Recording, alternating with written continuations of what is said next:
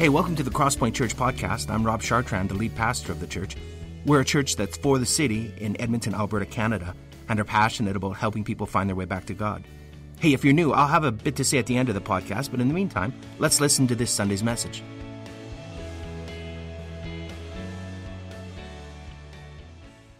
Well, good morning, Crosspoint, and welcome to our first in-person gathering. Well, first in-person, there was a 9 o'clock, okay? And for those of you joining us online, welcome as well. We're so glad you're joining with us this morning in worship.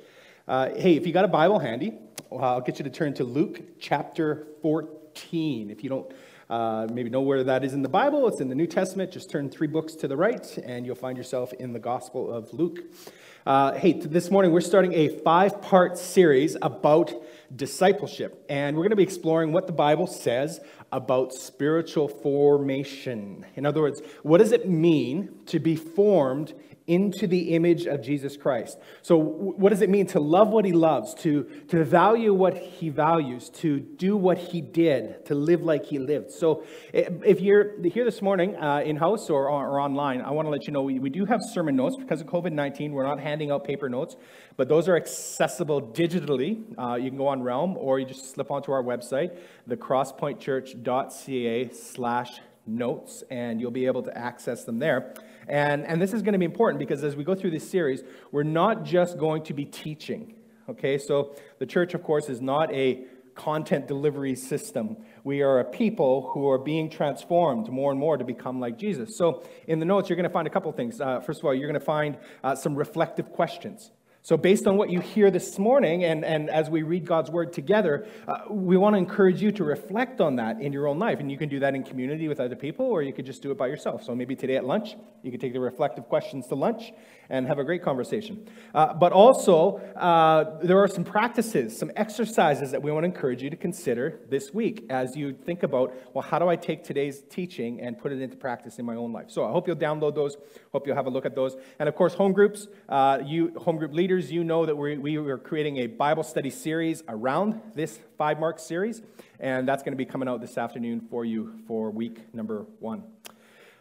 Okay, so this series is going to be framed around what Crosspoint calls the 5 marks of a disciple. And you might be wondering, what are the 5 marks? Well, essentially, these are the biblical characteristics of a disciple. And for us, we would call those to be growth, pursuit, community, service, and mission. So these are like the 5 identifying characteristics of a disciple. And these are like super important for us at Crosspoint. They're uber important for us. Because here's the thing is, we believe our mission is to help people become fully devoted followers of Jesus. In other words, we want to disciple people because that's what Jesus calls us to do. He says, go into all the world and make disciples. So if that's the Great Commission, it needs to be our mission as a church. But here's the question. What's a disciple? Right? And there are lots of different definitions out there. So what we've done is we've explored Scripture and we've kind of identified 5 key characteristics, 5 key themes that we think are important to us in our discipleship journey. And we think they're important for us to strive towards as we seek to become followers of Jesus, as we seek to be formed into his image. So today, our conversation is going to be framed around the first mark, which is growth. So what is growth? Well, this is actually the most important mark. It's actually the starting point for becoming a disciple of Jesus Christ. It's foundational. It's fundamental. In fact, without this mark, you will struggle to live out the other marks of a disciple. It's that important. So what is growth? What is it? Well, I've got a definition. We're going to put it up on screen here. It means to live a surrendered life under Christ's leadership through obedience and dependence on the Holy Spirit. And what's critical to that definition is the word surrender. Surrender is the key to spiritual transformation. It is the linchpin. In fact, without surrender in our lives, the other marks of a disciple cannot flourish. That's how important it is. Okay, well, that's enough of the series introduction. I want to get into the message today. And this morning's message, I want to start by just throwing out a provocative statement. Here it is. I think one of the great myths of the church in our day is the belief that discipleship is optional. So what I mean is that many Christians will assume is that you can be a believer in Christ and not be a disciple. So faith in Jesus is essential, but discipleship under Jesus is optional. There's this notion that there are two kinds of Christians in the world. I mean, there's those who believed in Christ for salvation, but then there are those other Christians who take things a little bit too seriously. It's like their life has been turned up an extra notch, their religious life. It's like their amplifier goes up to 11, if you know what I'm saying, okay? But following Jesus, they would say, is optional. Right? So Jesus doesn't actually expect that of everybody. You can go for it. That's okay. That's cool. That's really cool with Jesus. But all he requires from us is just plain old belief. So essentially, there's a two-tiered system. Any of you use Spotify? Use Spotify? Yeah, okay, well, one or two, probably more. You just don't like putting up your hands. That's okay. So Spotify, there's like your basic Spotify account, but then there's your premium account. Right? And if you use the premium account, you don't get the advertisements, and you get to share it with different devices and all these sorts of things on Spotify Premium. But if you want Spotify Premium, you have to pay for it, right? So it's a whole nother level of music enjoyment on Spotify Premium. Well, often that's how we view our faith in Christ, is there's basic, there's just like faith, and everybody can do that, and then there is premium. But there's a cost. But you do get a little bit more. And when I say this is a myth, I'm proposing to you this morning that the Bible doesn't actually make this distinction. That actually what you find in the pages of Scripture, particularly in the New Testament, is this. Every believer is a disciple, and every disciple is a believer. And when you put your faith in Christ, what you're actually doing is you are surrendering your life to him, which means you are enlisting yourself to become a follower of Jesus Christ. All right, well, flesh this out this morning. I'd like to give us some time spend some time in Luke chapter 14. And before we dive into the text, let me give you a little bit of background on what's going on here. Is this taking place during the life of Jesus here on earth? He's doing his public ministry. He has just spent a huge season of time in the south, in Judea, in a region called Galilee. He's gone about, he's been doing miracles, he's been teaching, he's been standing toe-to-toe with the religious leaders of his day. And because of this, Jesus is like growing in popularity. People's like, wow, who is this guy? He's amazing, right? And so crowds have started to follow him. And these crowds are just growing and growing and growing. But now, at this point, just several chapters prior to Luke chapter 14, Jesus has changed his direction, and he's starting to make his way towards Jerusalem, towards his final end. So at this point, it's interesting is that in the Gospel of Luke, Luke makes a distinction between different types of people who are following him. He would say that there's the crowd who's following him. And these people are just like mostly interested in him. They're curious about him. They kind of want to know what Jesus can do for them. But then there are the disciples, okay? And the disciples are also following him around, but they are a different type of relationship. They are the people who have committed their lives to him. They've kind of entered into this master-disciple relationship. And keep in mind, back in that day, in Jesus' day, there were lots of different types of leaders who had disciples. They had followers who followed after him. But Jesus' discipleship relationship was very, very unique, and is very, very different because, of course, he was the Son of God, although at this time the disciples didn't fully understand and realize who he was. But anyway, this master discipleship relationship meant that they were willing to obey Jesus' teachings. It meant that they were willing to follow Jesus wherever he went. And it also meant that they were willing and wanted to model their life after Jesus so that they became more and more like Christ. So also within this larger group of disciples, there were lots of them who followed after Jesus. There was the 12. And the 12 were Jesus' chosen 12 disciples who would one day become the apostles of the church. They would one day become the leaders of the church. Sans Judas, without Judas, of course. So it's important to understand this distinction when you read the text today, because that kind of dichotomy is going to come up as we read the text. So Luke chapter 14, starting at verse 25, here's what it says. It says, "Now great crowds accompanied him, and he turned to them, and he said to them, 'If anyone comes to me and does not hate his own father and mother and wife and children and brothers and sisters, yes, and even his own life, he cannot be my disciple. And whoever does not bear his own cross and come after me cannot be my disciple.'" Woo! Okay, like at first blush, like Jesus is saying some pretty harsh things here, right, when you read them. And I'm sure that they were as disturbing in that day as they are disturbing in our day. I mean, let's pump the hate brakes, Jesus, here. Okay, what's that all about? Hate your family, hate your own life. Well, obviously, Jesus isn't trying to win a popularity contest here. I mean, it looks like he's out to get himself counseled on social media, right? But Jesus, of course, the best thing about Jesus, well, one of the great things about Jesus is that he was never trying hard to get noticed. Jesus was never trying to fit in. He was never seeking to be admired. He was never seeking to build a platform for himself. So when he says hate, what is Jesus actually talking about here?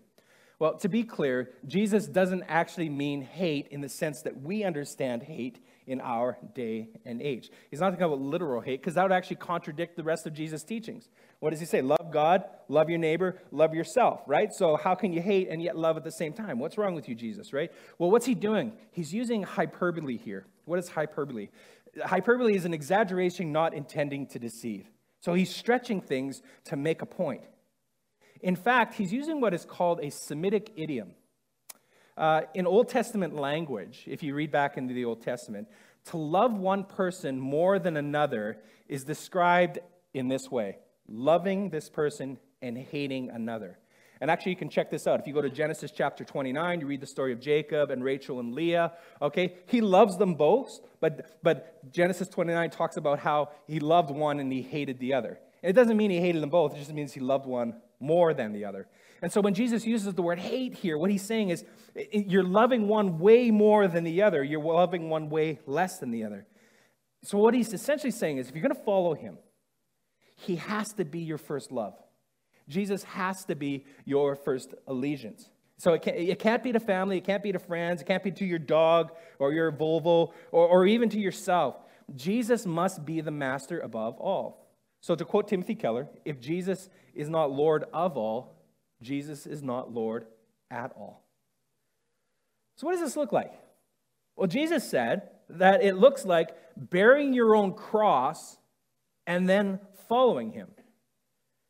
Now, in our day and age, the cross, I mean, it could mean so many different things. I mean, for some people, it's a source of comfort.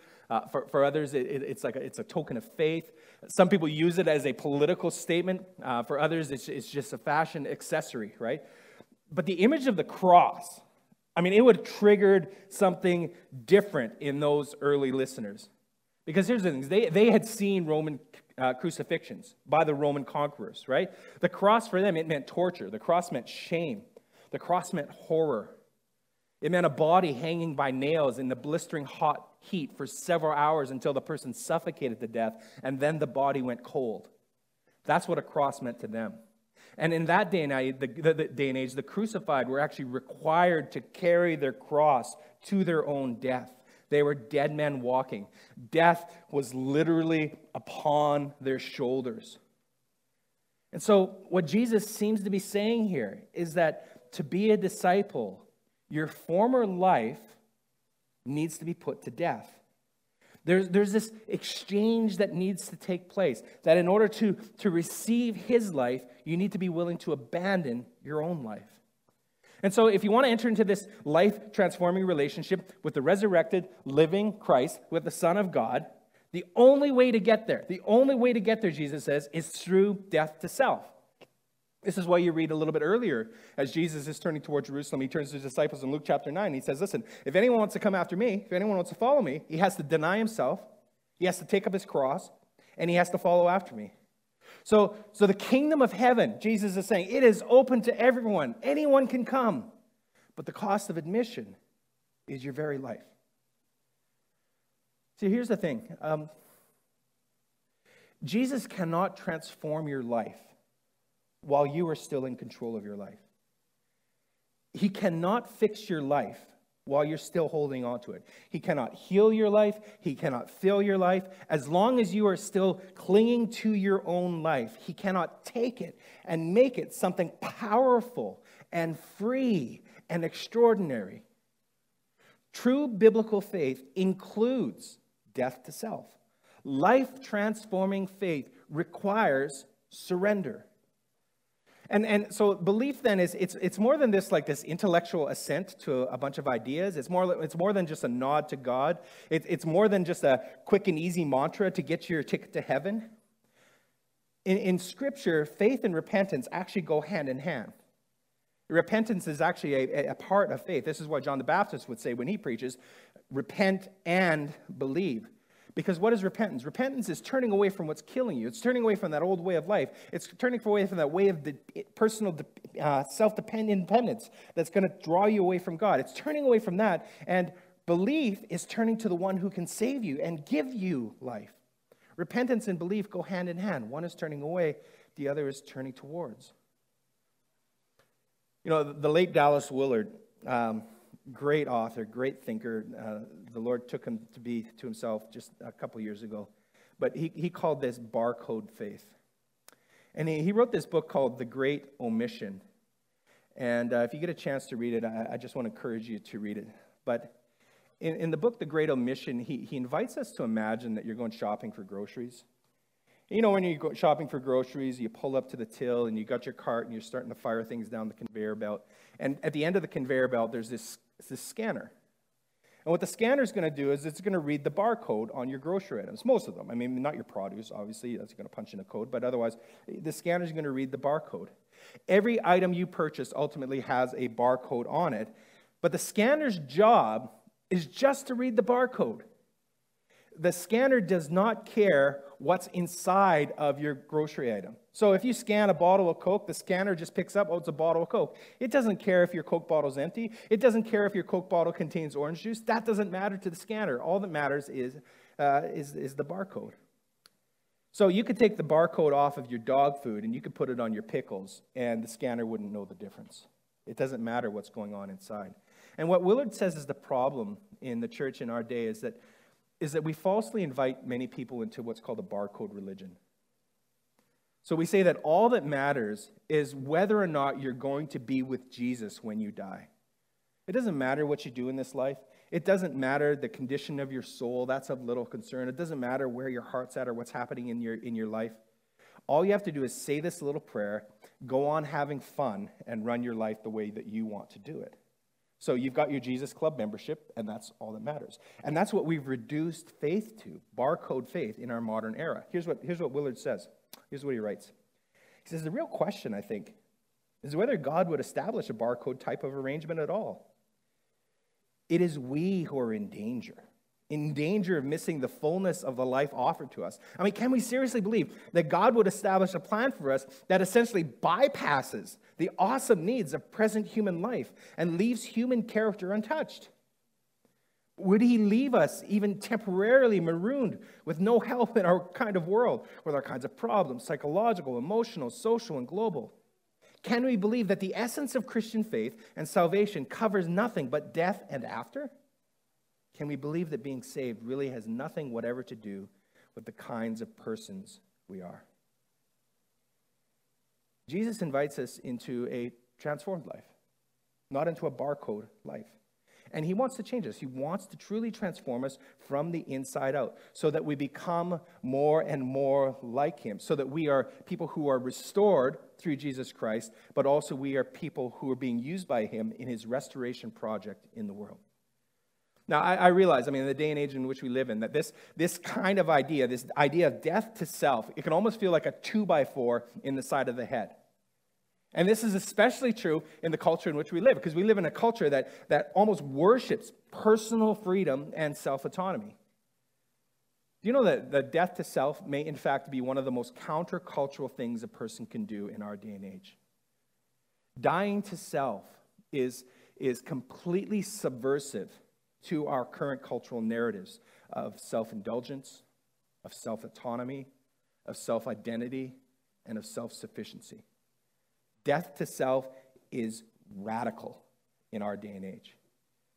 And yet Jesus taught that death to self can be the truest, the most liberating, and the most life-giving choice that you will ever make.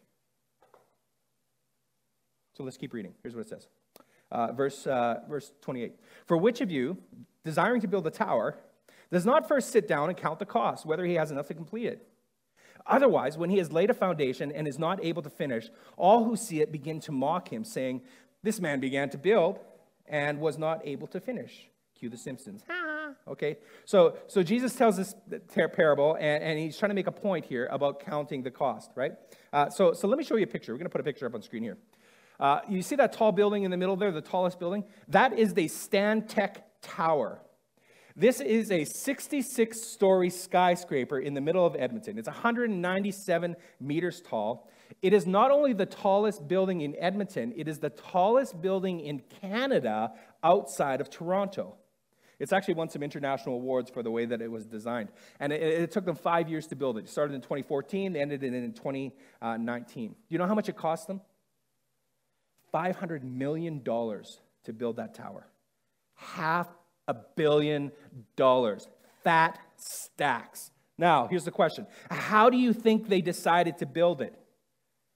You know, they just got some permits, showed up one day with a cement truck, and they're like, I don't know, just start pouring some stuff here, right? Oh, I'd add some girders, and it just kind of kept going, and when the money ran out, they just kind of stopped. No, absolutely not. They sat down and they asked the question. They did the math. They says, what is it going to cost to build this thing? And do we have what it takes to build it? They did their research. I mean, if the tower was too expensive, if they weren't going to have the money to build it, or if it wasn't going to be profitable at the end of the day, they never would have built the thing. But before they built this immense tower in the city of Edmonton, they sat down and they thought it through. And Jesus says that anyone who sets out to build a tower, but he can't finish it, is a fool. A wise builder of your life, will always sit down and count the cost. But then Jesus tells another parable. Let's keep reading, verse 31. Or what king, going out to encounter another king in war, will not sit down first and deliberate whether he is able with 10,000 to meet him who comes against him with 20,000? And if not, while the other is yet a great way off, he sends a delegation, and he asks for terms of peace. So therefore, any one of you who does not renounce all that he has cannot be my disciple. So here's a question. What is the greatest military power, the nation with the greatest military power in the world today? Anyone know? It's the United States of America. In case you didn't know that, it's true. It's the United States. Anybody know what the United States annual military budget is? $700 billion a year. That is 1,400 Stantec towers. It's actually 3 times what the second greatest military power in the world pays, which is China. 3 times greater than what China has. The U.S. spends as much on its military in a year as 8 of the other 10 top nations combined. 37% of the world's military spending every year is spent by the United States of America to the south. So, there is probably a reason why a lot of nations in the world will not confront the United States. There is a lot of reasons why a lot of them do not want to go to war with the U.S. They've sat down. They've done the math. And they thought, yeah, I don't know if it's really worth it. Jesus said that before he goes to war, a wise king will sit down and he'll deliberate. He'll think it through. And he'll ask the question, is this a fight I can win? And if not, what will he do? He will sue for peace. He'll do whatever he can to stop the war because the cost is just too high. Now, the point that Jesus is making in these 2 parables is actually rather simple. He's saying, before you decide to follow me, sit down, consider the cost. And each of the parables invites us to do this, but it actually invites us to do this in a different way. The first parable asks the question, can you afford to build this? The second parable asks the question, can you afford to refuse this? You know, I often wonder if we fail to ask people to consider the cost before we invite them to follow Jesus. I wonder if we're so quick to tell them about the free gift of salvation that we forget to tell them about the cost. So we might encourage them and hurry them into saying a quick prayer or hurry them into some form of a confession. But sometimes it's not actually clear to them what they're actually signing up for. And the tragedy is that later on they find out and they discover, oh, well, Jesus actually wants to be in charge of my life. And they're shocked and surprised that, hey, well, Jesus actually cares about how I spend my money, and he cares about how I treat other people, and he cares about what I do with my sexuality, and he actually cares about whether or not I care for the poor. Jesus actually wants to get into the driver's seat of my life and take the wheel. What's that all about, right? And sometimes later on in their journey, they actually walk away because they discover that the price is too high. Or sometimes they get frustrated and they ask the question, why did you not tell me this from the beginning? And I got to tell you, listen, I'm ashamed to admit that there have been times in the past that I have done this, I have not preached the full gospel. I have not told the whole story. I have not invited them to sit down and to consider the cost. But it's interesting. I mean, you read the story. It's really interesting how upfront Jesus was with this. Because who's he talking to in the story? He's not talking to his disciples. He's not talking to the insiders. Who's he addressing? He's addressing the crowd. And he's clear and he's direct. He's not trying to soft sell the message. He's not doing a bait and switch here. There's no switcheroo here. There's no sleight of hand. Way before they sign up, Jesus says to them, listen, you need to sit down and you need to consider the cost of being my follower. Because here's the thing. Following Jesus is not cheap. Discipleship is not free. There is a cost to discipleship. So it is not a bargain basement deal. It's not a Black Friday or Cyber Monday special. Jesus said to be a disciple, you actually have to renounce all that you have. Now, that word renounce can be a little scary to some of us because it's like, renounce, does that mean like I got to sell all my stuff and give it away to Jesus and then give it away to the poor? Is that what? Well, maybe, but that's not necessarily so. That's not exactly what he means here. He's not talking about giving it away. He's talking about giving up control. Giving up control means that you're willing to transfer ownership of every part of your life to Jesus. It means to follow Jesus no matter what it costs you. And discipleship is costly. And let me tell you, nobody understood this more than Jesus. Nobody understood the cost of obedience to God. See, remember, in this story, when Jesus challenges the crowd, where is he? What's he doing? He is on his way to Jerusalem. His time on earth is drawing to a close. The cross was on the near horizon. He would soon carry his own cross. He would soon give up his life as a ransom for many. His free gift of salvation would be purchased with his own special precious blood.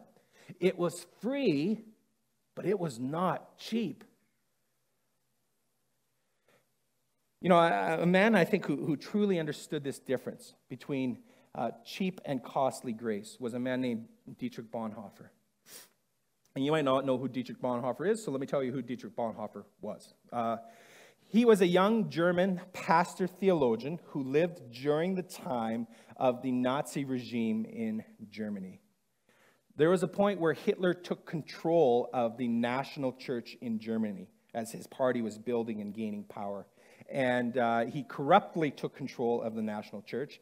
And you got to believe that there were Christians who were dissenters because they didn't want Hitler to do that, because what he began to do is to eliminate the teachings of Jesus and fill the church with Nazi propaganda.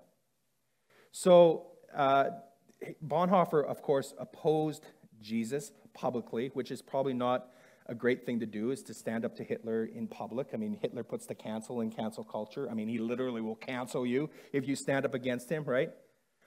So what Bonhoeffer did after publicly opposing him is he formed a new church. It was called the Confessing Church. And he actually created an underground seminary to start training workers for Christian work in Germany at that time.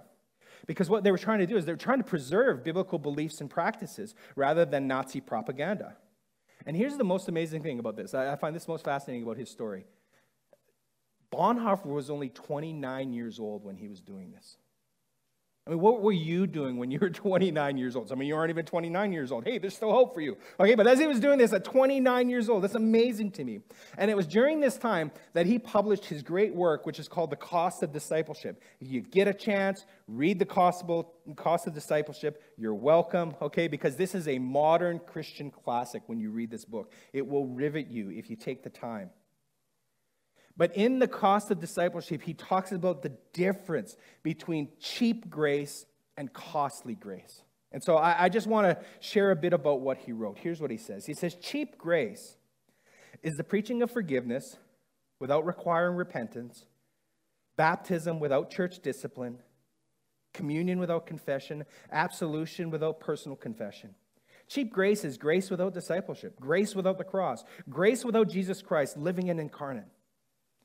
Costly grace is a treasure hidden in the field. And for the sake of it, a man will go and sell all that he has. is a pearl of great price to buy, which the merchant will sell all his goods. That's the kingly rule of Christ, for whose sake a man will pluck out the eye which causes him to stumble. And it's the call of Jesus Christ at which the disciple leaves his nets and follows him.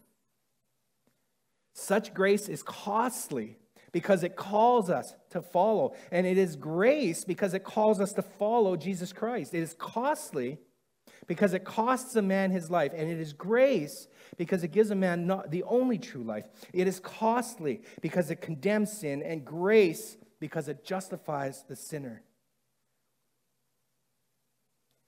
Here's the thing about the Bonhoeffer. He not only taught and wrote about costly discipleship, he ultimately lived it. I mean, he was dogged by the Nazi party at every turn. He was threatened, he was arrested, he was questioned. Eventually, he was forbidden to write and to speak in public. And in the last 2 years of his life, he was thrown into a concentration camp where he lived. And he continued his work discipling people. And in his final days, Hitler ordered his execution. And he was taken out, he was stripped naked, and he was hanged to death. So he understood costly discipleship. You know, when I became a Christ follower, it actually took me months to make the decision when I understood what it was really all about. I had to consider the cost. I was like 18 years old. I'm not from a Christian background, Christian home or whatnot. I was just reading the New Testament because I thought that was important for me, and I was seeking. And I read the story of Jesus and the life of Jesus, and I eventually found my way to Luke 9. And I read the words that Jesus said. And it says, "What does it profit a man to gain the whole world and yet forfeit his soul? And if anyone would come after me, he must deny himself, he must take up his cross and follow after me. What can you give in exchange for your whole soul?" And it was pretty clear to me back then, to my 18-year-old brain, what Jesus was actually asking me to do. And for me, I had to wrestle with it. I couldn't just make this decision because here's the thing. I loved my life. I liked me. I liked what I was doing. I had plans and aspirations and goals. I was going places, right? And if I follow Jesus, does that mean he's going to disrupt my life, radically disrupt my life? Does that mean I have to give up maybe some of my goals and my dreams or my aspirations? If I followed Jesus with everything, would I lose or would I gain? Well, finally, after months of wrestling, Jesus got my attention through this very miraculous divine moment, and I don't have the time to talk about it. But when I got to that moment and I discovered that God was truly real and he was truly tapping on the door of my life, I came to a crossroads. And I knew that I had to make a decision. And so at that crossroads, I just simply weighed my life. I weighed my life out, and I looked at my length of my life versus the length of eternity, right? I weighed the benefits of following Jesus against the cost of following Jesus. And that night when I weighed those things out, I said to myself, you fool, why would you not follow Christ with everything? Why would you not surrender your life to him? And so that very night I did that. I gave my life to him. And since that day, I have not looked back, and I have never regretted that decision. Has it been hard? Yes. Has there been difficulty? Absolutely. Has there been sacrifice? Absolutely. But to the end of the day, it has been worth it. Worth it. And so, friends, the invitation to follow Jesus is available to each and every one of us every single day. It doesn't matter who you are. It doesn't matter where you've come from. It doesn't matter what you've done. Jesus invites each and every one of us into a master-disciple relationship. He invites us each to come and to be formed and transformed by him. And he offers to us his very self. He offers to us the gift of life, abundant life, transforming life in a relationship. But the catalyst, the doorway to all of this is a life of surrender. To take up your cross, to die to self, to lay your life at his feet and say, Jesus, I am yours. And this is what faith in Christ looks like. It's turning away from your old broken patterns of life and turning to the one who can give you life. There's no other way towards spiritual transformation. God can only do in you what you are willing to allow him to do in you. But let me just say this. Before diving in, before making that decision, consider the cost. His grace was costly. following him is also costly. And the question Jesus asks, and I think he's asking each of us every single day and today, are you willing to pay the price? And we want to invite you to do that this morning. So let's pray together. Jesus, we thank you and we worship you for your obedience to the Father. And we thank you that you've gone before us and you've demonstrated to us what this life might look like. And you've shown us what it means to live a life of transformation. And so, Jesus, we just want to pause before you this morning and reflect again on what that would mean for us. What is it that you're asking each and every one of us to do this morning? Let's just take a moment and sit in the presence of God.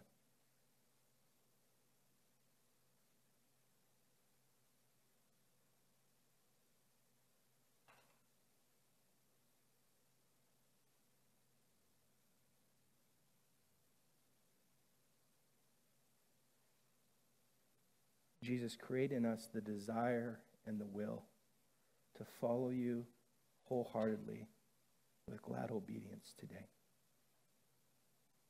We thank you that you are faithful and you will do it. Pray in Jesus' name. Amen. Amen. Well, thanks for listening to our podcast. We hope it's helped you in your spiritual journey and it's helped you draw closer to God.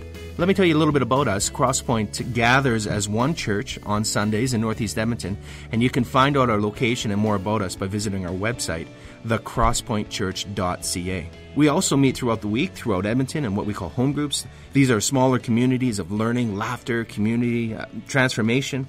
We think that the journey of faith was never intended to be an independent exercise. It's something that we do together. So please visit our website and find out how you can get connected to a home group near you. If you listen to our podcast regularly, why not make it shareable? You could like us on iTunes or share our podcast with other people. But more importantly, we hope you will get connected with other people and talk about what you've learned. Again, hey, thanks for listening. We pray you'll experience Christ's love in a very real and profound way this week.